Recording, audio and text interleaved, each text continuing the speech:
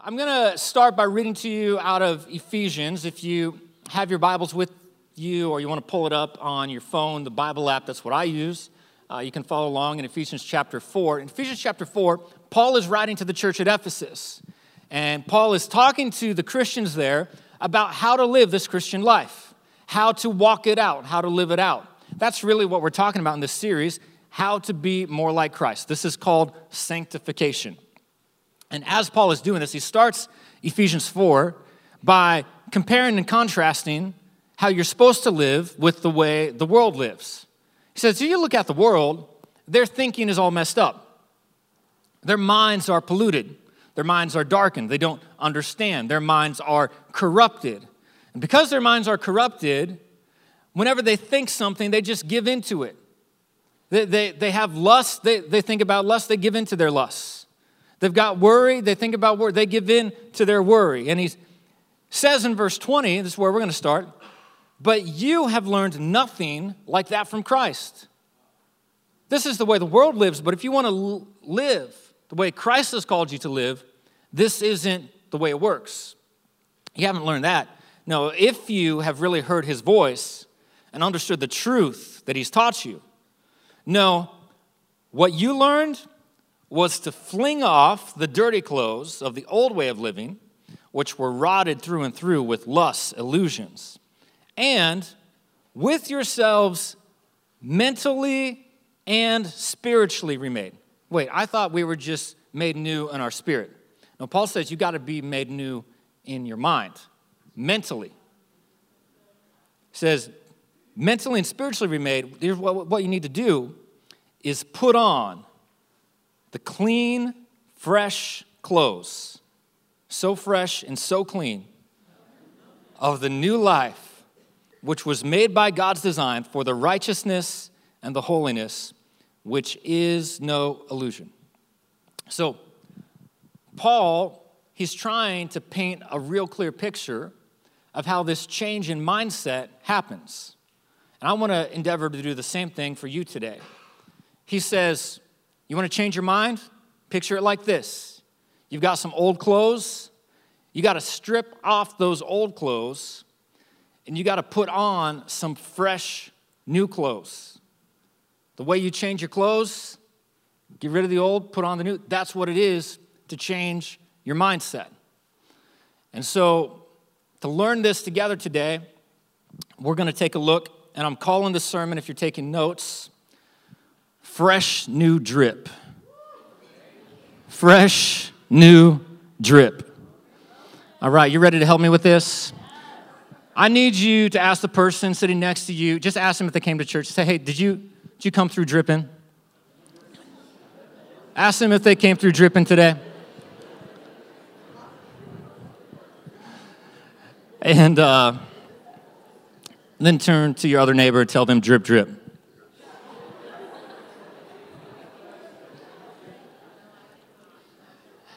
If you're confused and not laughing at that, then I'm glad you're a Christian. Anybody who laughs at that, I'm going to give an invitation to receive Christ at the end of this message for all the Cardi B fans. All right. Hey, well, let's pray. It's always my custom to pray. I know I need God's help, and if you were laughing at that, you definitely need God's help today. So let's go to the Lord. God, we thank you so much for the opportunity to come into your presence, to open up your word and be changed from the inside out. God, I know every time we open up your word, there's the opportunity to change. And I'm asking, God, that you would speak through me today. Speak to us from your word. Lord, help us to see our situation from your perspective, change our mindset, have our mind be made new. God, I'm asking for it. I believe you'll do it, and we believe it. We thank you for it, God. Everybody who agrees with this can say, in Jesus' name, amen. Hey, I am curious, those of you who are here, can you think back to when you were a kid, and how many of you knew what you wanted to grow up to be? Anybody? I'd just like to do this as an example for all the students here to know that you don't have to spend 10 years in Odyssey trying to figure out your life. You can know what you want to grow up to be. For me, I knew at a young age what I wanted to grow up to be. It was not a pastor, so that's kind of a fail. But I knew. In fact, I don't know if you're like me, but there were all sorts of things I wanted to be as a kid, kind of shifted for various ages. My very earliest memory of knowing what I wanted to do with my life, I was about 7, 8 years old, and I wanted to be a spy. I want to work for the CIA. I think I had seen a few Mission Impossible, James Bond movies, and I was like, the Secret Service, this sounds amazing. Get these cool gadgets, put your life on the line, shoot guns. Like, this sounds like amazing to me, because there's obviously reality. What you see on TV is reality. And so, and then I learned that maybe it wasn't going to go well for me if I did that. Maybe I didn't have what it took. And so I changed my perspective. And the next thing that I remember wanting to be was a DJ. I'm talking full-on scratching records. Yeah, I had a stage name and everything. I'm not going to share my stage name because you can't handle it. But no, you can't handle it. It's too strong. It's too strong. But I did. I was way into this, and it's probably why my middle son, Oliver, like, he's asked for a mixer and some different stuff for Christmas. Like, he's already thinking about it because he really is following in my footsteps as a child, wants to be a DJ. I blame Marshmello and Fortnite. But, from there, it changed. There were various things. I mean, I think everybody maybe has like a moment of time where they dream of being a musician or an actor. I mean, I'm sure those were in there. But I do remember distinctly one of the things that I really wanted to be as a kid is, and this I carried with me for a while, I wanted to be a fashion designer.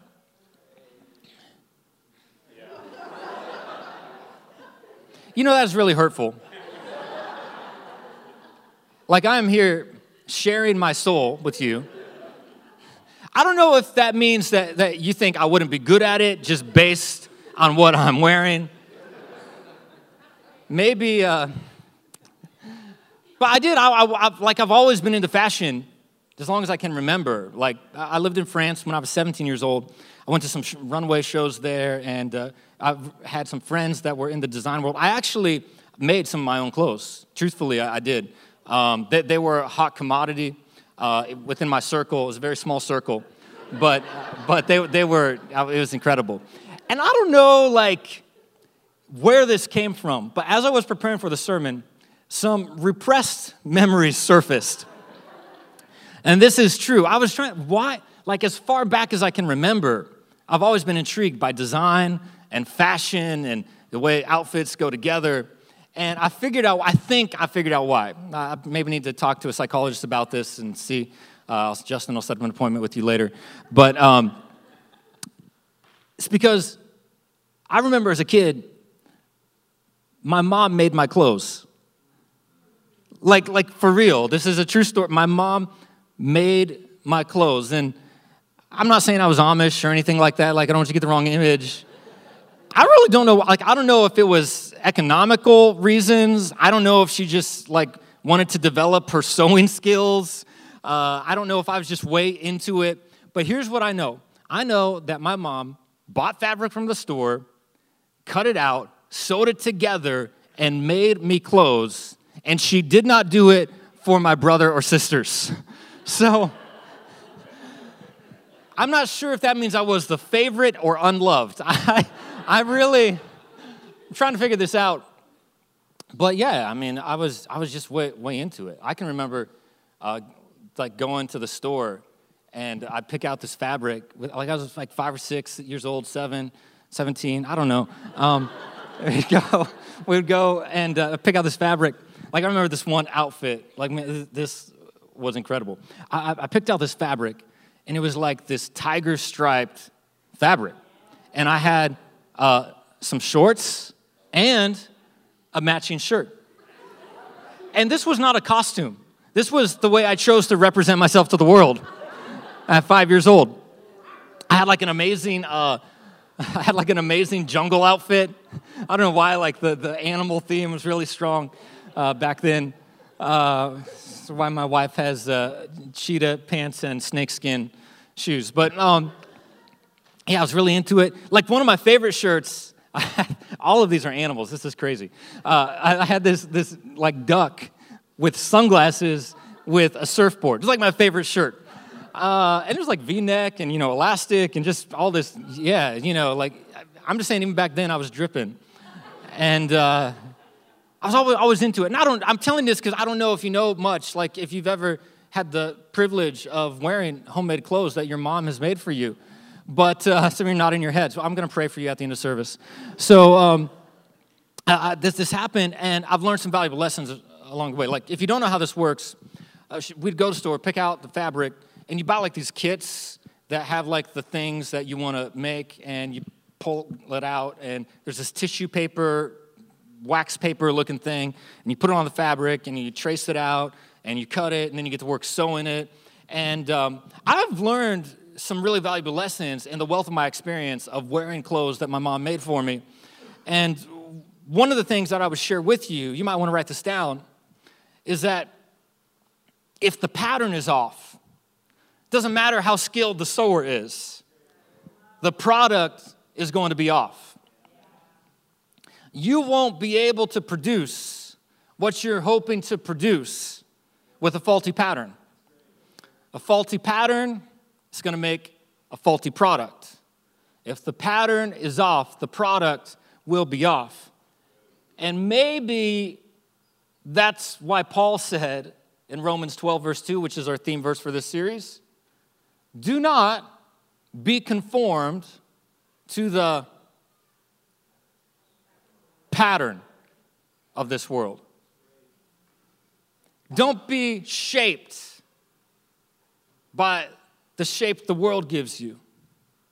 Don't follow the pattern of the world, because if you follow the pattern of the world, it doesn't matter how hard you rise and grind. It doesn't matter how much effort you put to the task at hand. It doesn't matter how much you want to see the change happen. If you follow the pattern of the world, you're following a faulty pattern. And if you follow the wrong framework, your future won't fit right. It doesn't matter how fresh you think it's going to look. It doesn't matter how great the fabric is. If you follow the wrong framework, your future won't fit right. That's Romans 12. Don't follow the pattern of the world, but be transformed by the renewing of your mind. That's why I thought it was cool that in Ephesians 4, Paul echoes this same thought. He says, you got to discard the old clothes, put on some fresh clothes. He's trying to illustrate how this mind renewal works. And he says, you've got to shed what you've been wearing and pick up a fresh new drip. In fact, you can't have a new drip without an old drop. You got to let some stuff go. And I can tell, everybody over 13 might be looking at me confused. Like, is he talking about clothes or is he talking about mental things? And so I wanted to bring out another illustration for you because I thought there might be some of you that just wouldn't pick up what I'm saying. And I have another way that I want to illustrate this. This is for everybody who only knows the technical definition of drip. And I've been talking about things I want to do with my life. Well, after my passion for fashion lessened, there was another thing that I did, and that was I ran a coffee business for a while. And I'm not here to tell you how to make coffee. It really isn't about illustrating the process of coffee. And I'm just curious, did they use all the coffee that I put in there? Or did you just use a little bit? Who made this? I want to know. All right, we're going to put you on the spot. So the way this works, this is a pour-over coffee. Technically, it's a Chemex, and really not so interested in the coffee part or the machine or the water. Lots of things we could illustrate. I'm more interested in the process because we're talking about the process of sanctification. And the way this works is you've got a filter, and this filter has in it some stuff. And the way the filter works is it lets in the stuff that you want to let in, and it keeps out the stuff that you want to keep out. We've got a little drip action going. But here's the thing. Within that, it's working how it's supposed to work. But if you don't change the filter, then the stuff that it's supposed to be protecting you from, it's actually going to cause some problems for you. So let me look at this in another way. We'll look at the same verse, Ephesians 4, but I want to read from a different translation. Let's read from the Amplified Version. Paul says, "But you did not learn Christ in this way." In other words, the way you're doing it is not the way that God would want you to do it. He says, in fact, if you have really heard him and have been taught by him, just as truth is in Jesus, revealed in his life and personified in him, that regarding your previous way of life, you put off your old self, completely discard your former nature, which is being corrupted.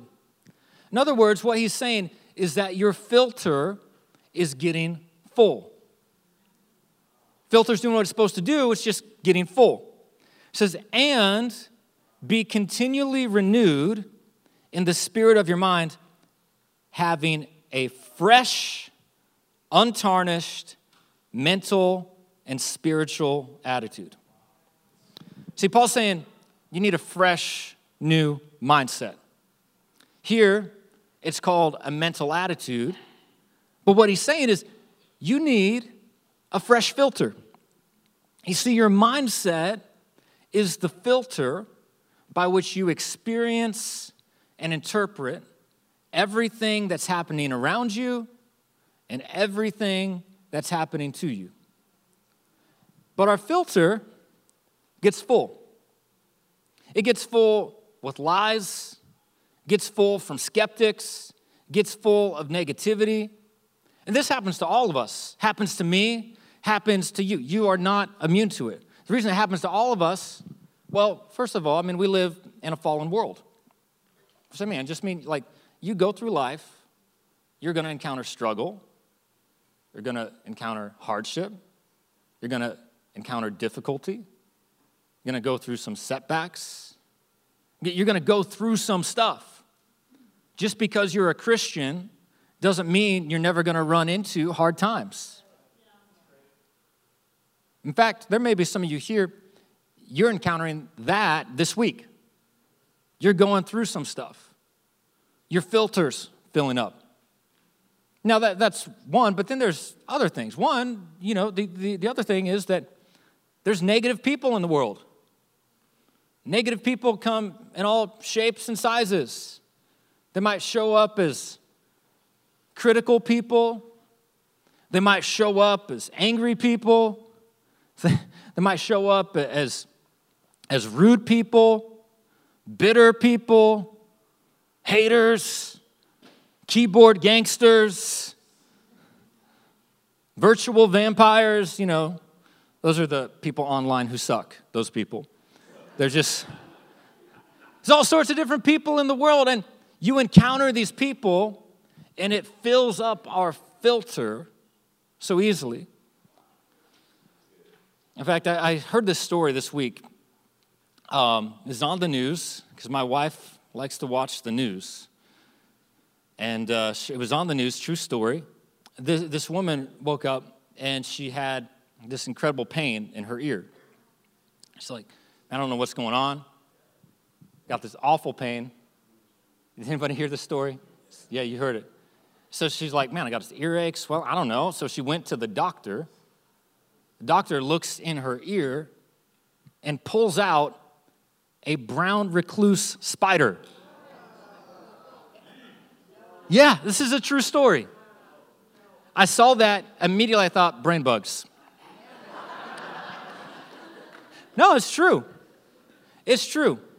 Because, as bad as that, they said if it would have bit her, it could have killed her, it would have been horrible.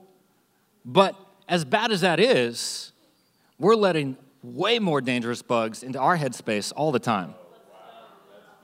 And it gets into our headspace the exact same way. We're walking around not even realizing it.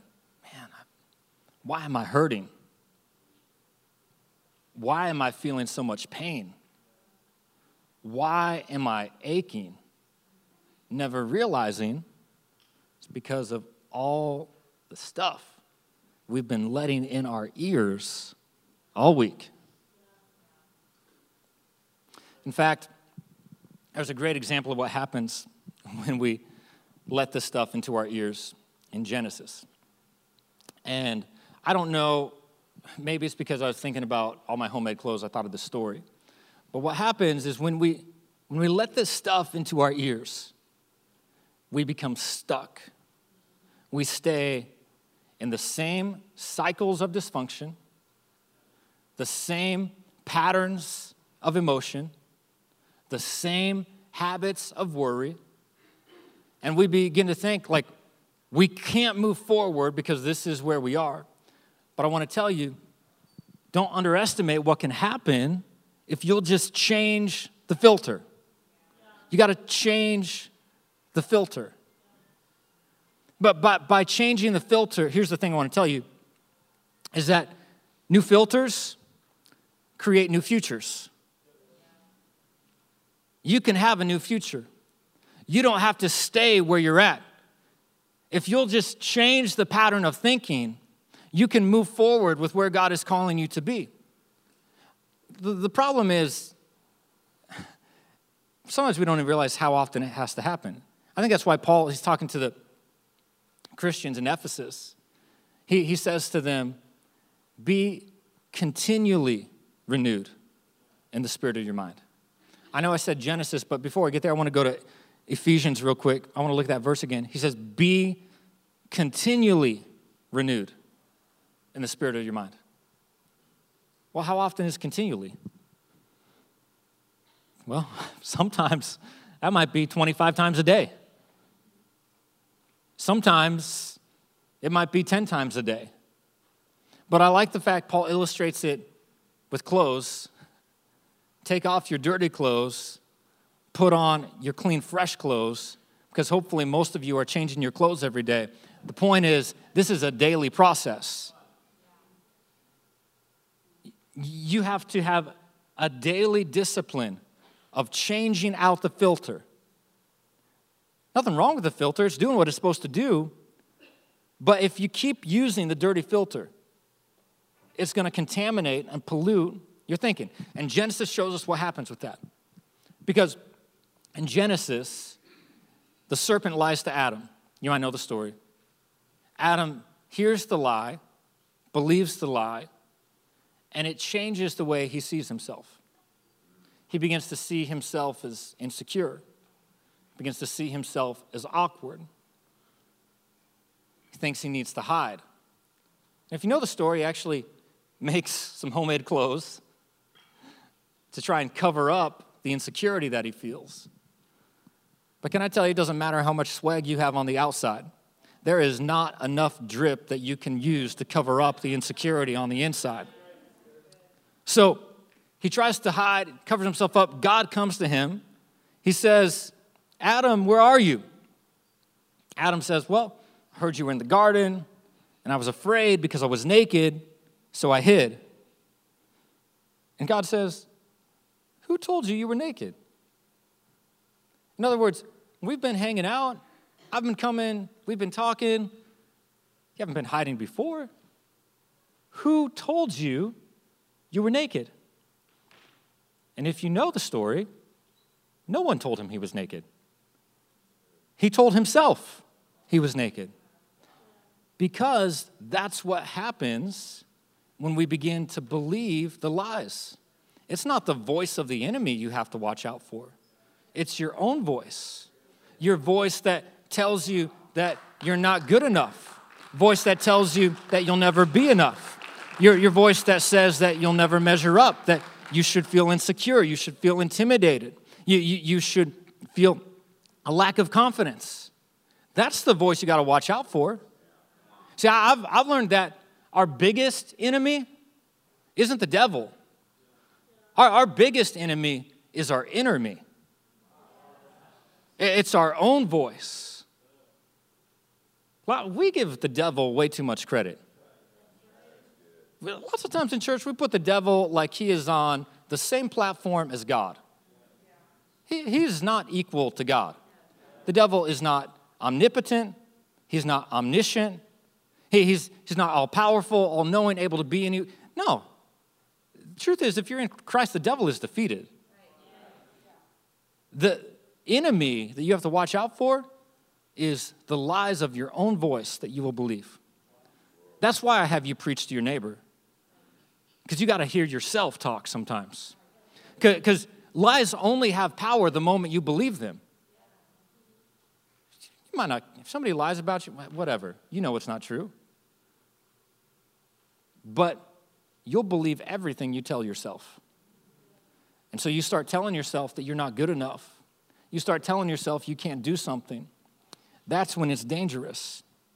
And that's the problem with a faulty filter, is that it doesn't just change how we see the world. It changes how we see ourselves. In fact, maybe we've got the wrong perspective of ourselves because we've been looking through a faulty filter. Here, I'll say it again so you get it. Maybe we've got the wrong perspective of ourselves because we've been looking through a faulty filter. Maybe we've got the wrong perspective of ourselves because we've been looking through a faulty filter. You're comparing what's wrong in your life with everybody else's life. So you got to get a new drip. You got to change what's been contaminated. You got to get a new drip. And here's what you need to know. The negative thoughts are automatic. But renewing your mind has to be systematic. You have to have a process. You have to have a discipline. It doesn't happen until you get in God's word. You begin to align your thinking with what God has said, who he's called you to be. You have to dig into it. You have to open up your heart to it. You have to apply it to your life. It's a process. It's a process. And I'm going to break this down for you next week. I'm going to give you some real specifics on how this happens, so don't miss next week. But I want to give you two things that'll help you real quick. First thing is, you want to change the filter? Just start by qualifying the positive in your life. What do I mean by qualifying the positive? I mean that from a young age, we almost inherently learn to disqualify the positive. Think about it this way. If your life is a ledger, one side, you've got the negative things that happen to you. The other side, you've got the positive things that happen to you. You'll look at the negative things. You'll say, yeah, I know why that happened. That's true. That's real. That's right. You'll look at the positive things. You'll begin to disqualify them. What's the positive things? Well, maybe you were a kid. You went out for sports. You played baseball. Your team lost. Your parents say, man, you did so good. You had a good swing. And what you're thinking is, okay, I lost. They have to say that because they're my parents. Disqualified. Your boss comes in. He wants to help you change some things. He's bringing some correction. He says, hey, I need you to adjust this here. And while he's saying the things you need to change, she's also saying, but I want to tell you, you're doing this great, you're doing this great, keep that up. And what you say is, he doesn't mean that. He's just trying to make me feel good so he can really he's really focused on the wrong, disqualified. Your husband gives you a compliment. Says, babe, you look good, you look amazing, I love you. I just has to say that. He doesn't really mean that. Disqualify. Qualify the positive. What that means is the good stuff in your life counts. Don't disqualify it. It counts. It matters. Somebody gives you a compliment, they meant it. You got an A, you earned it. You achieved something, that was right. Qualify the positive. Second thing is stop the excuses. Stop the excuses. I want to be real quick with this, but there's a great picture of this in the book of John, John chapter 5. There was a pool called the Pool of Bethesda where a bunch of sick people would hang out. The reason sick people would hang out there is because these waters would bubble up like a hot tub. I don't know, that's how I imagine it in my head. And the first person to get in would get healed. So, yeah, I actually went here when I was in Jerusalem. It wasn't looking, it was like excavated, so you have to use your imagination what it looked like. But it was next to a place called the Sheep Gate. I'm telling you that because this was not a 5-star resort, Marissa. This was not like a pool you want to hang out by. This, you know, if you're by the sheep gate, right? You can read the reviews on Yelp for yourself. So all these sick people were there because they had no place else to go. Well, there was one guy who was there. Scripture says, John 5, verse 5, that for 38 years he had been paralyzed. He's hanging out there. Jesus comes on the scene, immediately sees him. Jesus, the guy who could go anywhere he wanted to go, goes to the place with people who had no place else to go. This is what he says to him. When Jesus saw him, knew he'd been ill for a long time, he asked him, "Would you like to get well?" Now, this seems like a ridiculous question. Would you like to get well? I mean, there's only one answer. If Jesus comes to you and he says, "Would you like to get well?" your answer should be yes. But the man says, "I can't." Excuse me? That's not even the answer to the question. Would you like to get well? I can't. I can't. See, there's a point where you've dealt with dysfunction for so long, it becomes your only reality. Jesus comes to him with an opportunity, and the man answers with his reality, "I can't." And then he starts in with his excuses. Well, no one's put me into the pool. I don't have anybody to help me. Someone else always gets ahead of me. I was born this way. This happened to me. Blah, blah, blah. Don't empower the circumstances. Any thinking that causes you to empower your circumstances is a filter that needs to be changed. And so this guy thought, well, he's blaming the circumstances, and his circumstances are outside of his control, so he can't do anything. And your circumstances are outside of your control too. They are. You can't control the things that happen to you. But you can control how you respond. So he thought, well, I can't control anything, so I'm not going to do anything. I'm not even going to try. Except he did do something. I mean, he decided to have somebody carry him to where all these other hurting people were. And I don't know, maybe that made him feel better about his situation, because like maybe there was a blind guy there. Maybe there was somebody who was deaf. Maybe there were people with other sicknesses and diseases, and he'd hang out there, and he'd be like, well, my situation's not good, but at least I don't have their problem. You know, I could be like them. And that's the problem. When you've got messed up thinking, contaminated thinking, hanging around with other people that have the same messed up thinking, it might make you feel better. Hashtag Facebook. But it's not going to get you better. That's why you've got to come to church. That's why you've got to get in a group. That's why you've got to go through Growth Track and get on a team. There are great people in this church that can help you get better. You need some people around you who can speak to your situation, help you rise above it. Lots of times, what we want to do is find people who will support our situation. But you need some people who will actually get you out. So Jesus comes to him. He asks him this question, and maybe I would ask you the same question. Would you like to be well? Would you like to be well? Because a lot of people don't want to be well. They want to stay where they're at because it's what they've known. They want to stay where they're at because as long as they stay where they're at, it's not their fault. They want to stay where they're at because as long as they stay where they're at, they have a story to tell. And it's the only way they know how to communicate. Would you like to be well? I think I know why the guy answered, "I can't." Is because he knew what you and I need to know. That change starts with me. If Jesus is asking me, I want to be well, that means I'm going to have to do something. I'm going to have to make a decision. I'm going to have to make a change. Lots of times we're praying that God will do something in our situation. Can I tell you, God has actually already done everything he's going to do for you. He's died on the cross for your sin, paid the price and the penalty. I mean, think about salvation. He's made a way for you to be united with Christ.